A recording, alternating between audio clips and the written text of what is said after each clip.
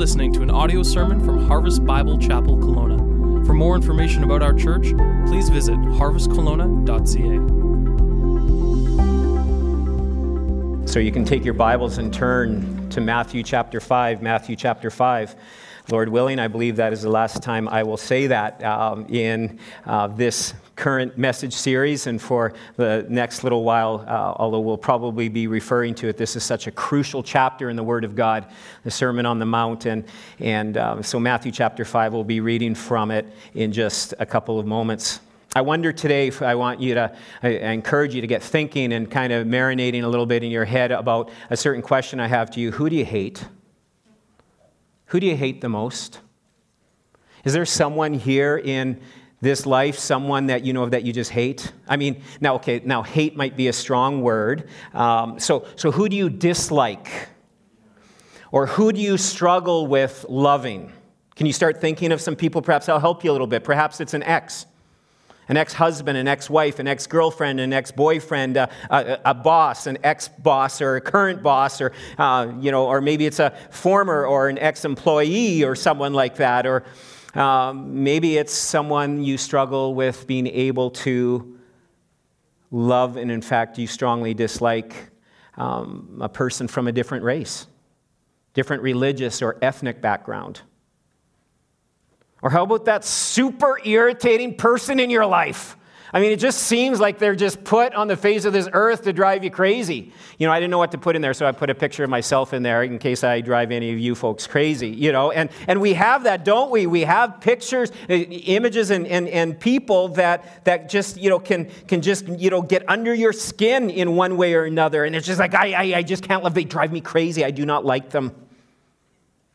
Or maybe you've been a victim of some sort of crime or vandalism, and maybe even or they even caught the perpetrator, and it's really hard to love that person, and in fact you can't stand that person. In fact, it's happened to Charlotte and I a number of times, and me personally, our place has been broken into over the years, different places we've lived, things stolen from us, credit cards compromised, and it kind of makes you angry if you either know the people or even if you don't know them. It's just like, who would do this? And even just Friday night, actually our property was damaged. We had some vandalism, and thankfully, because Charlotte won a camera doorbell this summer, we had that installed and ready to go, and we actually got a visual of the person doing the vandalism. Just take a look at this.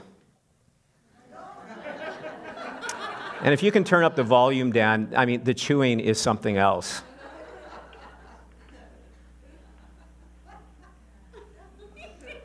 Oh, you might not be able to get the volume, but we'll just let this run. I've got minutes of this, I'm telling you. I mean, it's just unbelievable. This is our front door, by the way.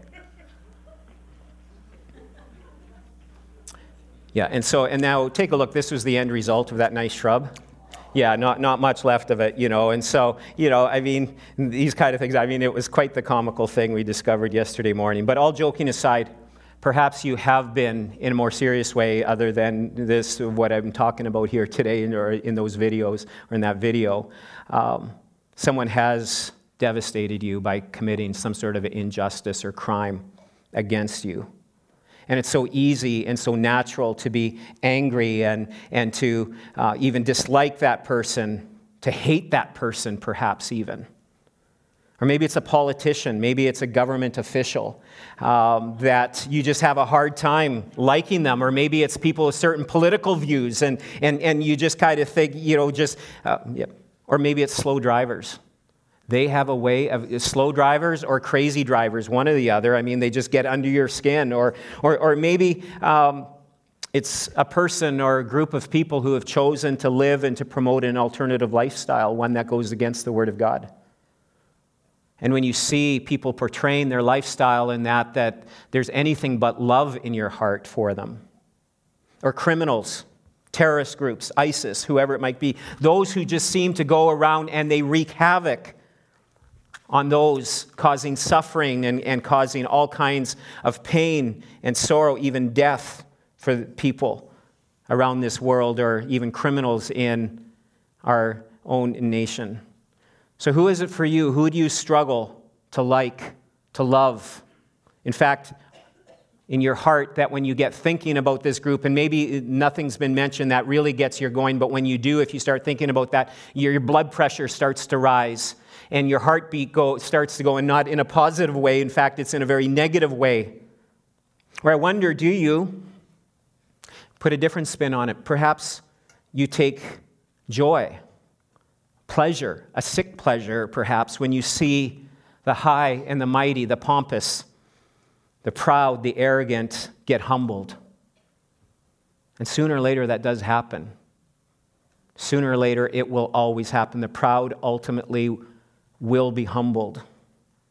And that's a great message to us as well, to know in areas of pride God does humble us.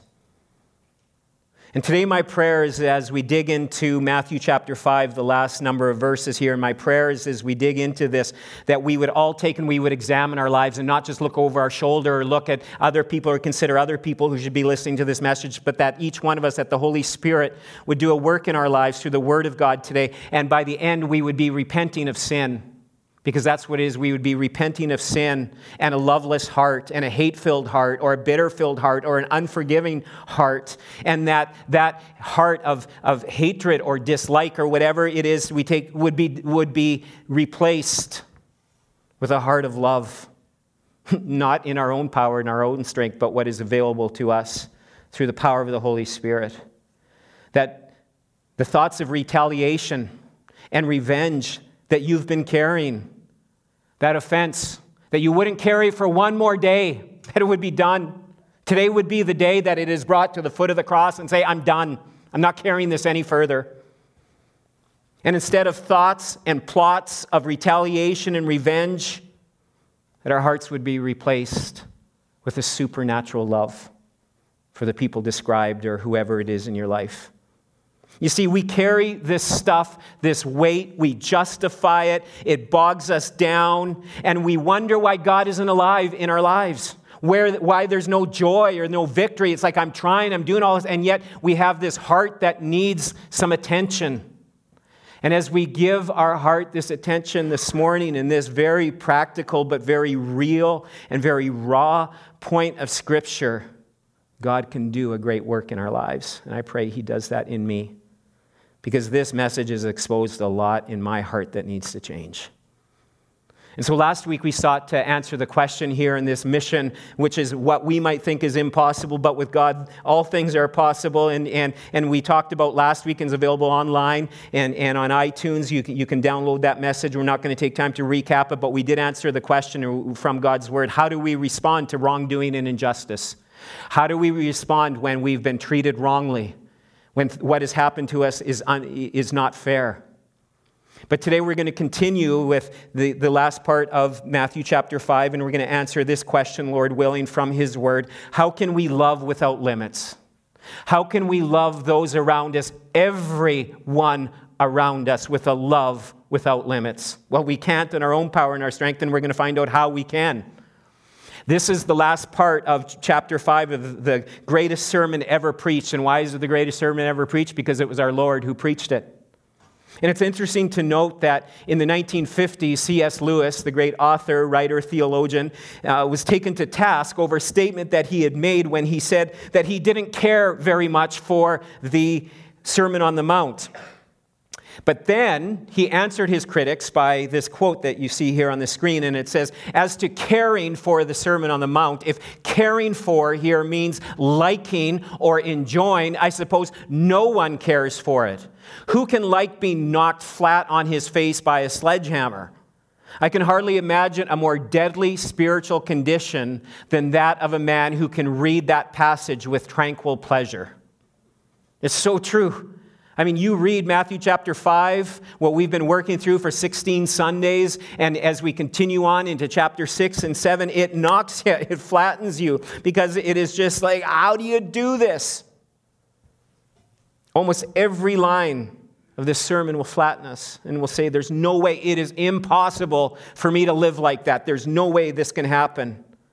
Now, remember that this sermon, Jesus was not telling people how to get saved or how to become Christians per se. He's telling us how we ought to live in this world as followers of His, as Christians. how we are to live in a way that properly reflects Christ. And yet Jesus, in giving this sermon and calling us to live this way, he seems to have the faith in the crowd he was speaking to, and that crowd was a mixed up group of people, just like we are. And Jesus seemed to have faith that it was possible to live this way, and so Jesus has faith in you that it is possible to live this way that he is outlining to us here that we're going to see.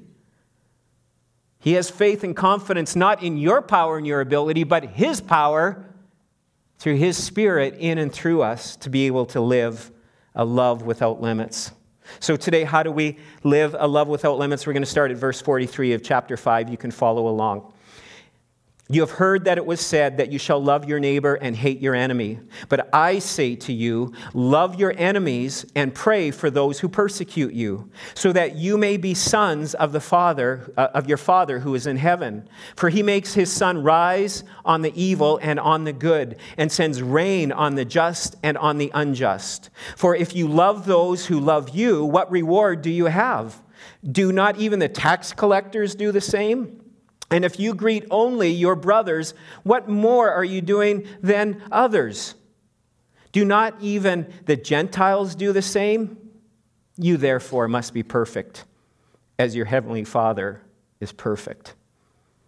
Well, if what he's telling us in the first number of verses don't flatten us, that last verse flattens us completely, doesn't it? You therefore must be perfect, as your heavenly Father is perfect. Oh, how's that going for you today? And so we're going to start here. We're going to look at verse 43, and Jesus says here, you have heard that it was said, you shall love your neighbor. Now, Jesus was quoting here a very common phrase of the day, a very solid practice that people have been living, that you shall love your neighbor and you shall hate your enemy. Now, this part about loving your neighbor, that's good. That's biblical. They were right on target with what the Old Testament taught.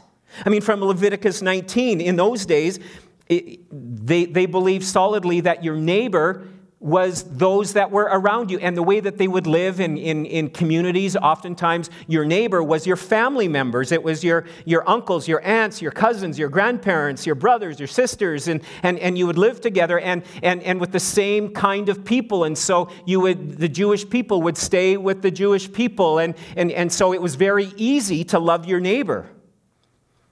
And so they were able to love their neighbor because it was very easy to love themselves and to care for themselves. And so it was easy to do this. You shall love your neighbor. That's good. That's biblical.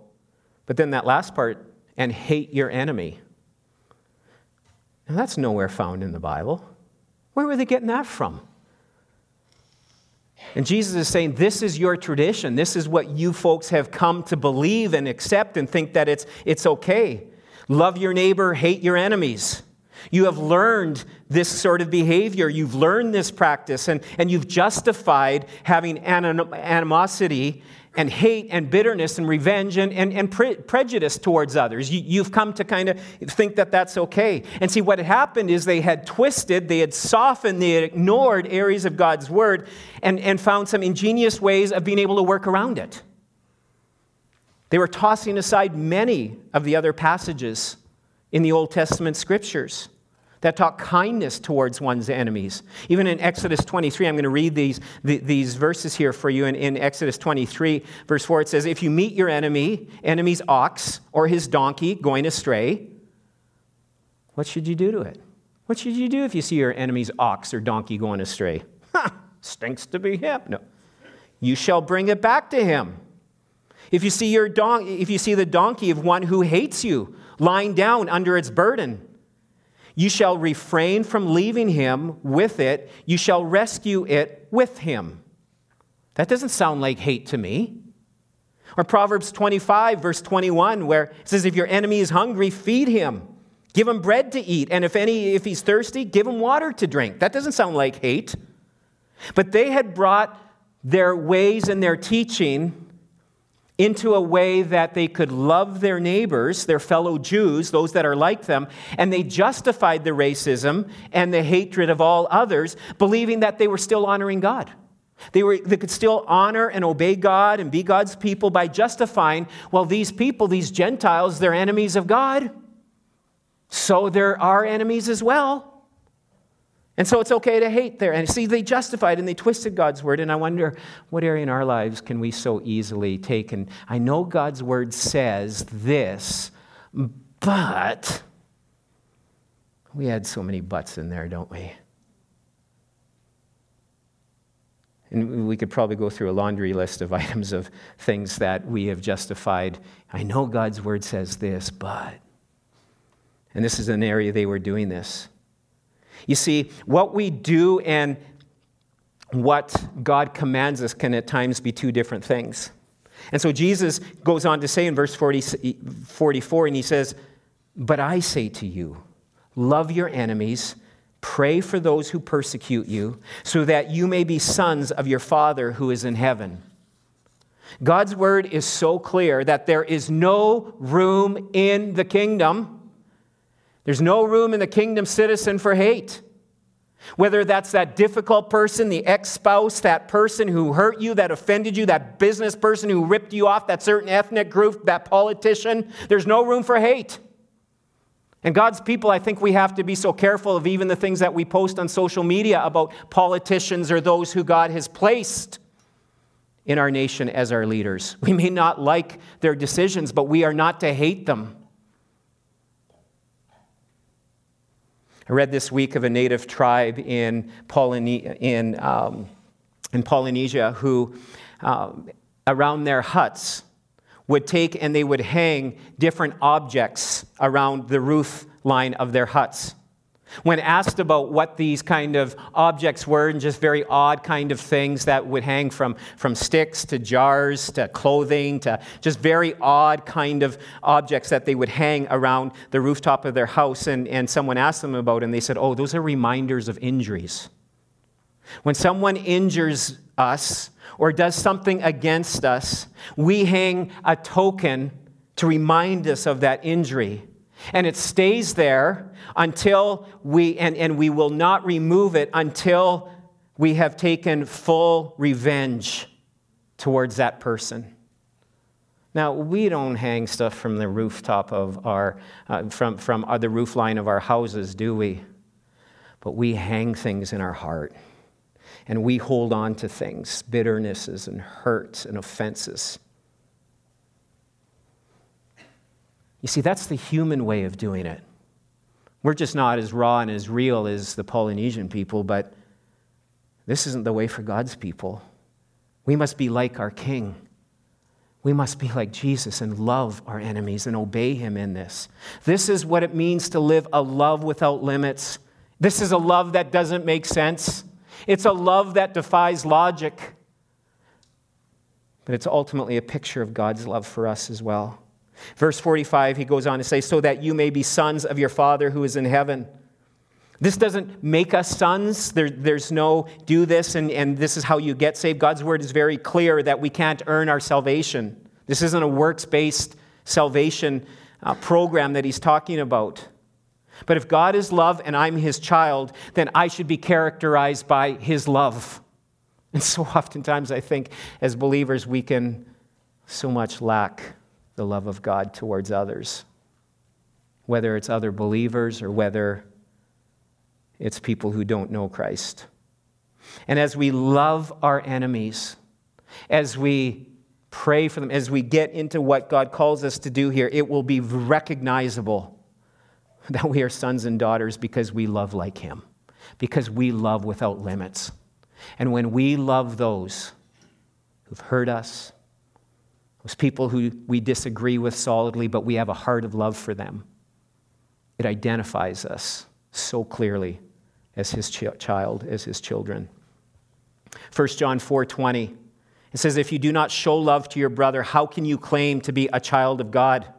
That's very clear, that's very raw. The most godlike thing we can do is love our enemies, and that means that there is no room for hatred. There's no category for your unique enemy list that you might have. And some of these things have been bred in us for years and for generations. I think of even just being a younger child and hearing some of the differences and the mindset that Germans can have towards Russians. Russians have towards Germans. what everyone has towards Ukrainians. I mean, it's just kind of, and you're just almost taught this way and bred this way, and to be able to look down and to see people as different, and that we're better than them. And there's no room for even that kind of thinking. And so we've been so ingrained in this, and God has to do a transformation in our minds and our thinking and our actions. There's no room for that. The worst terrorist, the abuser, even those who are enemies of the cross, the one who mocks and criticizes Christ, what do? We are to love them. There's no room for hate. We don't love what they're doing, but we don't hate them. You see, but Meldon, okay, how do we do this? It's so easy to say, and that just slips out of your mouth so nice, and I can kind of agree with it, but how do I do it? Well, Jesus tells us how. Write this down: by living with a deepening understanding of God's love for us. How do we love without limits? By living with a deepening understanding of just how much God loves us. We would be so constantly overwhelmed by His great mercy, by His great grace in our lives. Look what it says in verse 45. For He makes the sun rise on the evil and on the good. He sends rain on the just and on the unjust. This speaks here of God's common grace, something that our small groups are talking about in our study that we're working through in chapter 6 of the study series that we're working on in talking about common grace. The sun, the rain, God's blessing, it falls on evil and it falls on the good, on the just and on the unjust. It falls on people who love Jesus, who worship Him, and it falls on people who mock Him, laugh at Him, ignore Him, deny His even existence. And God is good, and God is so loving, and His love is indiscriminate. His kindness falls on those who love Him and those who hate Him, and you ought to be thankful for that. He allows good people and evil people to receive blessing upon blessing. And just even if you ever need a wake-up call to that, just as you're driving around this beautiful region that God has allowed us to live in, that we can worship and we can praise Him as we see the beauty of His creation, as so oftentimes I do every morning. Just look out, look over the mountains, look over the lake, and as you're driving here and about and seeing a mountain popping up in the side window, and just, it's... And what a blessing. But also those who don't love Him get to enjoy the same blessings that I get to enjoy. And Jesus, He uses the example for us that, talking about the tax collector, look what He says in verse 46. He says, for if you love those who love you, what reward do you have? Do not even the tax collectors do the same? And if you greet only your brothers, what more are you doing than others? Do not even the Gentiles do the same?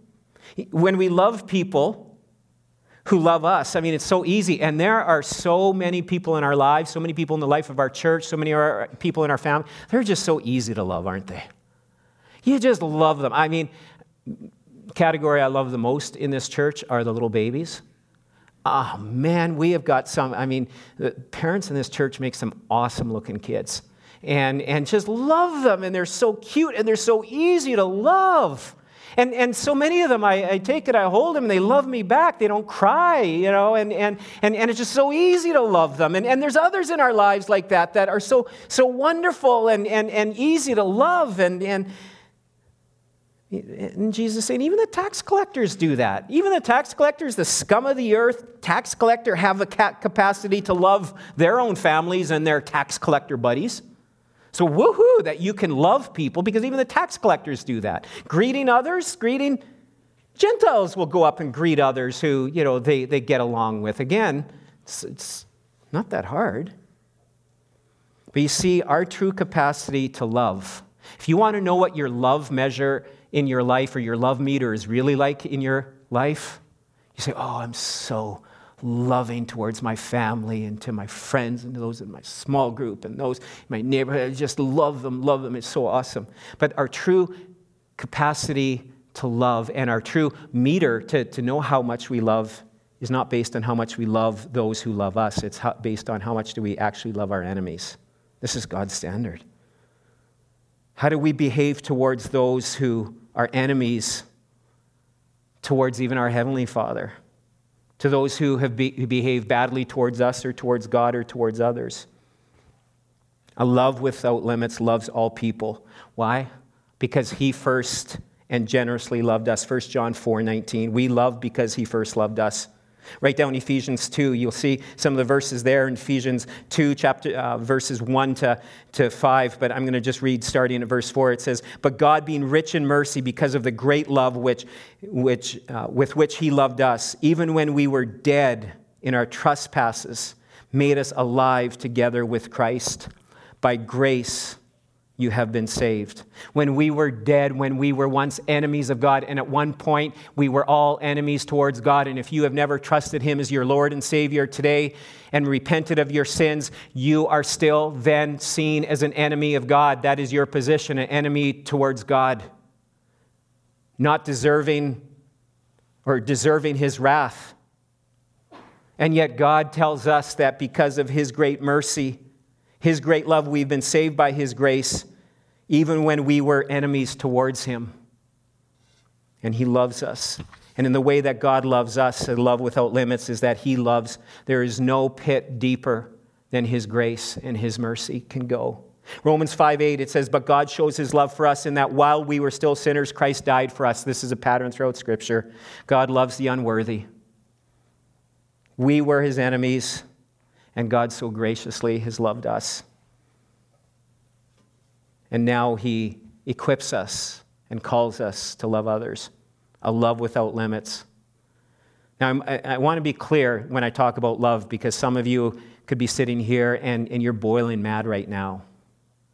Because if you're sitting here thinking, if you expect me to love that person, and you have that image, you know who that person is or that group of people in your mind, the same way that I'm supposed to love my family, forget it.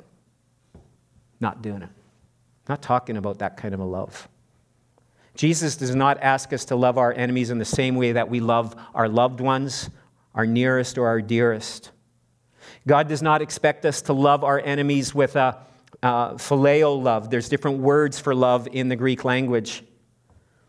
It's not even in the way that we love our friends, our close friends. He's not talking about an eros love, an affectionate, desiring love. We're not to have that for our enemies. He's talking about an agape love, which seeks God's highest and best for their lives.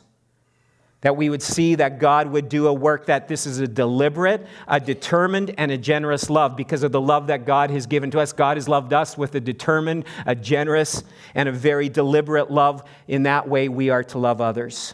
We love as He loved us. And so how do we go about doing this? How do we go about loving? Loving without limits.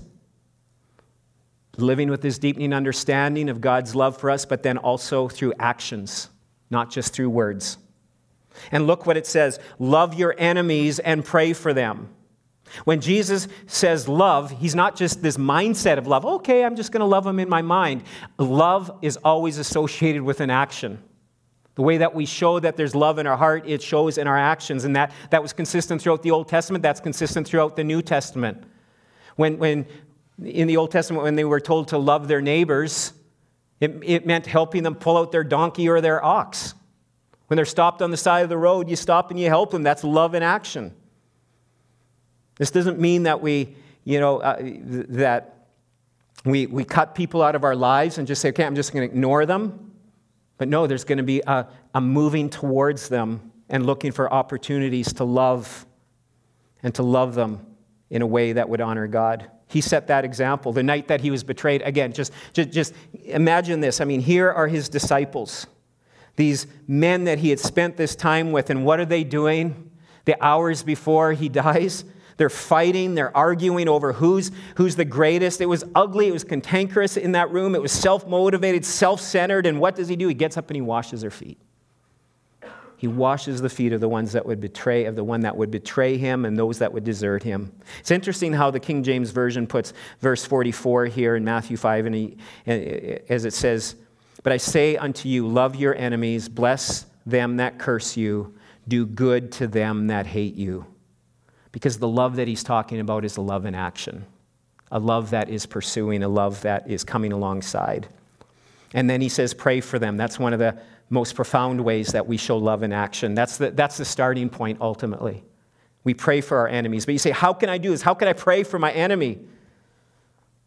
How do we get them? Okay, I'll pray for my enemy. And I don't know if you've ever done this. I have. God, get them. Sick them. Make them pay. Oh, God, would you judge them and just bring them to ruin? And is that how he's wanting us? Do you ever pray like that? Have you ever prayed like that? I have. Destroy them. Destroy the wicked. Kill them off. We rejoice when a terrorist is shot and killed. Yeah, one for the good guys. We hear that an abuser is someone takes vigilante justice and takes and shoots them or kills them before they've gone through the justice system, or they die before they're ever brought to what we call justice, and we rejoice. That's not how we are to be rejoicing. That's not how we are to be praying. Praying for an enemy, for our enemies, is ultimately and supremely modeled by Jesus on the cross. Get that image. What did Jesus do as he was up on the cross? Looking out over the people that had put him there, the soldiers that were mocking, that were spitting, that put the crown of thorns on him. His disciples that deserted were watching from afar. Judas, who would betray him. And what's Jesus praying? What do you pray? Get him. Send him to hell. No. What do you say? Father, forgive them. You say, yeah, but you know what? Okay, time out, Meldon. That's an okay thing for him to pray, because after all, he is like fully man, fully human, Son of God. Like, he is kind of divine there, so that's easy for him to say. Okay, well then look at Acts chapter 7. The first martyr, Stephen. As the rocks were being hurled at him because he would not shut up about Jesus, because he would not deny his faith to those that opposed him. What was he doing? Was he shouting down curses upon them? No. What was he doing? He was praying, Lord, do not lay this sin against their charge. Be merciful. Don't make them pay for what they are doing to me. God, be gracious to them. That's loving your enemies. That's praying for them. That's moving towards them. It's praying God's blessing and God's best upon them. It's how Jesus prayed for you and I from the cross. It's how he prayed that we would come to him. Here's some practical ways, you may want to write this down, how we can pray for our enemies. Whether it's that person across the street, or that worst terrorist that we can think of, or that foul-mouthed anti-Christian person who just drives us nuts. First of all, pray for their salvation. If they don't know Jesus, pray that they would repent. They would believe on the Lord Jesus Christ and they would be saved. That they would have a heart change. That they would be like the Apostle Paul, how he was Saul, how he was out persecuting the church. We pray for their salvation. This is the heart that we take to the dying world. Oh, Jesus, would you save them? And it's so clear in God's word that he doesn't want anyone to perish. He wants all to come to repentance. And so we pray for their salvation ultimately, because if they get saved, everything changes. We pray for God to continual work in their life, number 2. Maybe they are saved, and yet they are off track, or what they're saying or they're doing is so hard, it's so unloving, it's so difficult, and we pray that God would continue to work in their life. Maybe they're straying into areas of sin or pride or self-centeredness, and maybe in areas of false and unbiblical teaching. We pray, oh God, even though these people are confronting me and this is going, oh God, would you continue to keep working in their life? And God, would you keep working in my life too? So you're working in them, keep working in me. Pray that they would be drawn back to the Lord, to the Word, that they would repent. And then thirdly, pray for God's healing. Hurt people hurt. And it's oftentimes because of past hurts and things that have happened to them that they are doing and saying what they're doing. Or maybe it's a physical healing. Maybe it's a financial healing. Whatever it is, you pray for God to bring healing and God's blessing upon their life. That's the fourth one. Pray for God's blessing. And you see, when we get to that point where we can pray for God to bless someone, it's an indicator that God is changing your heart from one of anger and bitterness and moving it towards love. When we pray, oh God, would you pour blessing upon them?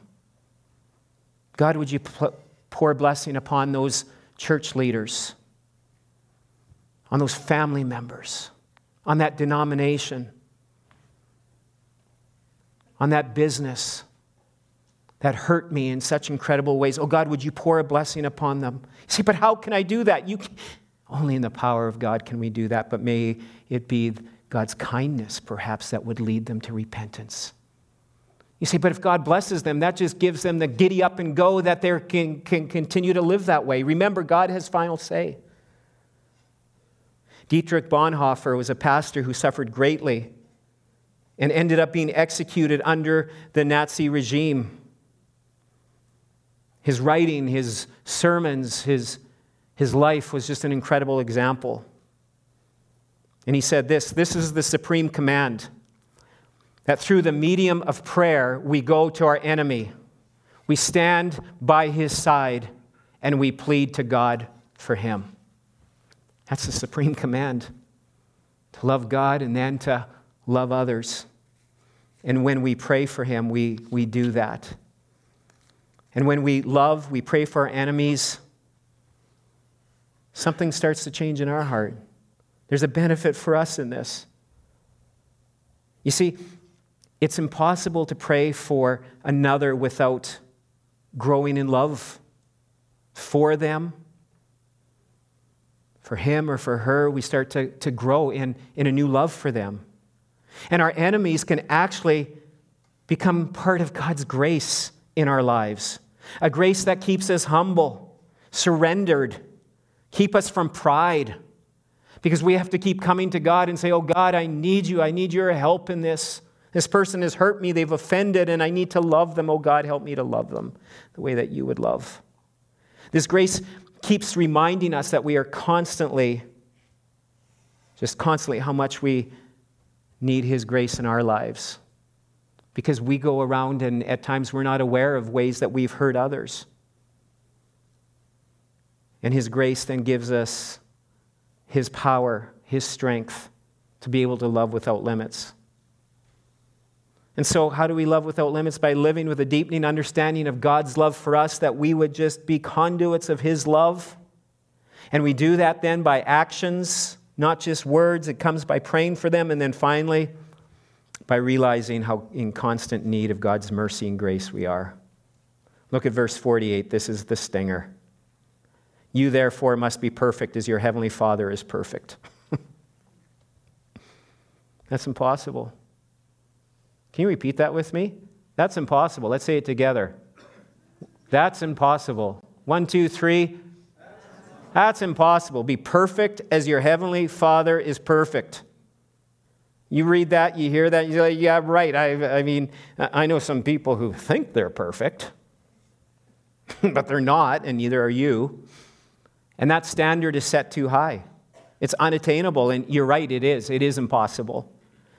But Jesus is confronting then, and he's confronting even people sitting here today who think that somehow we can make it on our own, that we can justify our living, we can justify our thinking, justify our hate.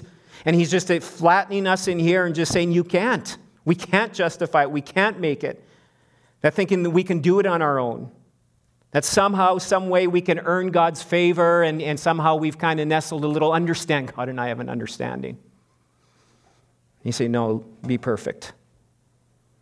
No part of our lives are untainted by sin. And Jesus said that we must be perfect.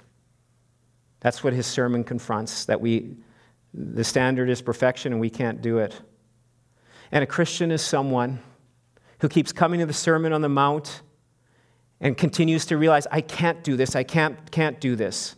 And we come to Jesus for his forgiveness and we receive it over and over, and daily we need this in our lives in order to live out the life that he's called us to live. And this law, these words, this sermon points out that we all fall short. We need a Savior. We need righteousness from the outside. We can't do it on our own. And that's where his perfect righteousness comes in. Covers our sin. He covers our far from perfect life, and the only one who can fix our broken hearts, our broken souls, is the one who has forgiven us so greatly of all things. And then he can supply us with the capacity to love others. Let's pray together, heads bowed. Let's just spend some time together just in some reflection, and I trust in some prayer to God. We've been hearing God's word, but now it's time to respond to God's word. And it is my prayer that God would grow within us an incredible capacity to grow with this love without limits. I know I need this in my life.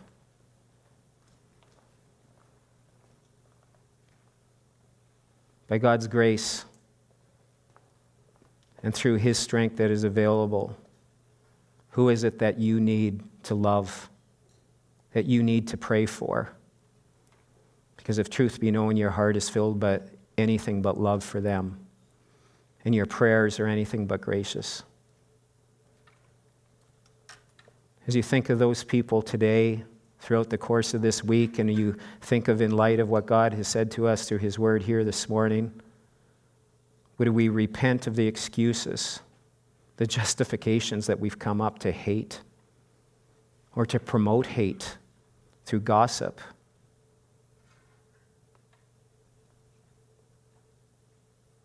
Excuses that we've come up with to not forgive. There is no reason on this earth for you not to forgive a brother, a sister, a family member, a co-worker. And you can't do it on your own power and your own strength. It's only available through Christ. But Christ follower today, there's no place for bitterness, for unforgiveness. No place for making excuses. And if you do hold on to it, you're setting yourself for a course to live in failure, in bitterness, a life with very little impact or power, with no glory going to the Lord. And there's others that are watching and learning from you.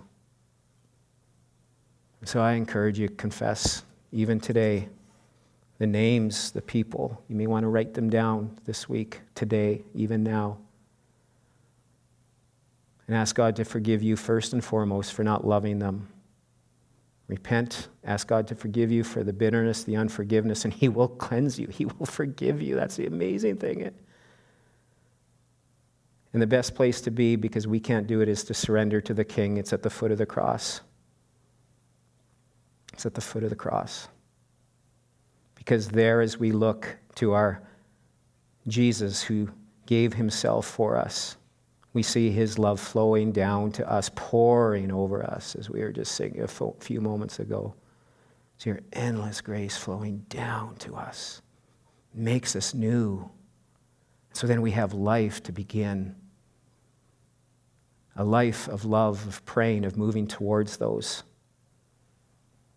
As we surrender to this King, to King Jesus in this way, and he empowers us, enables us, and cleanses us, we will become so recognizable as his sons and his daughters.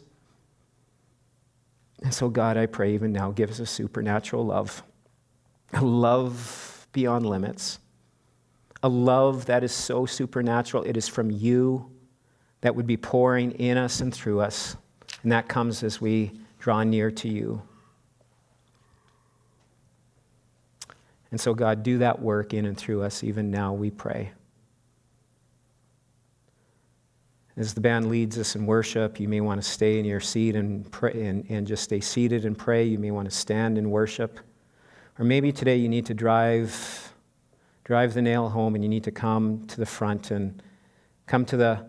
here at the foot of the cross. I'd love to pray with you.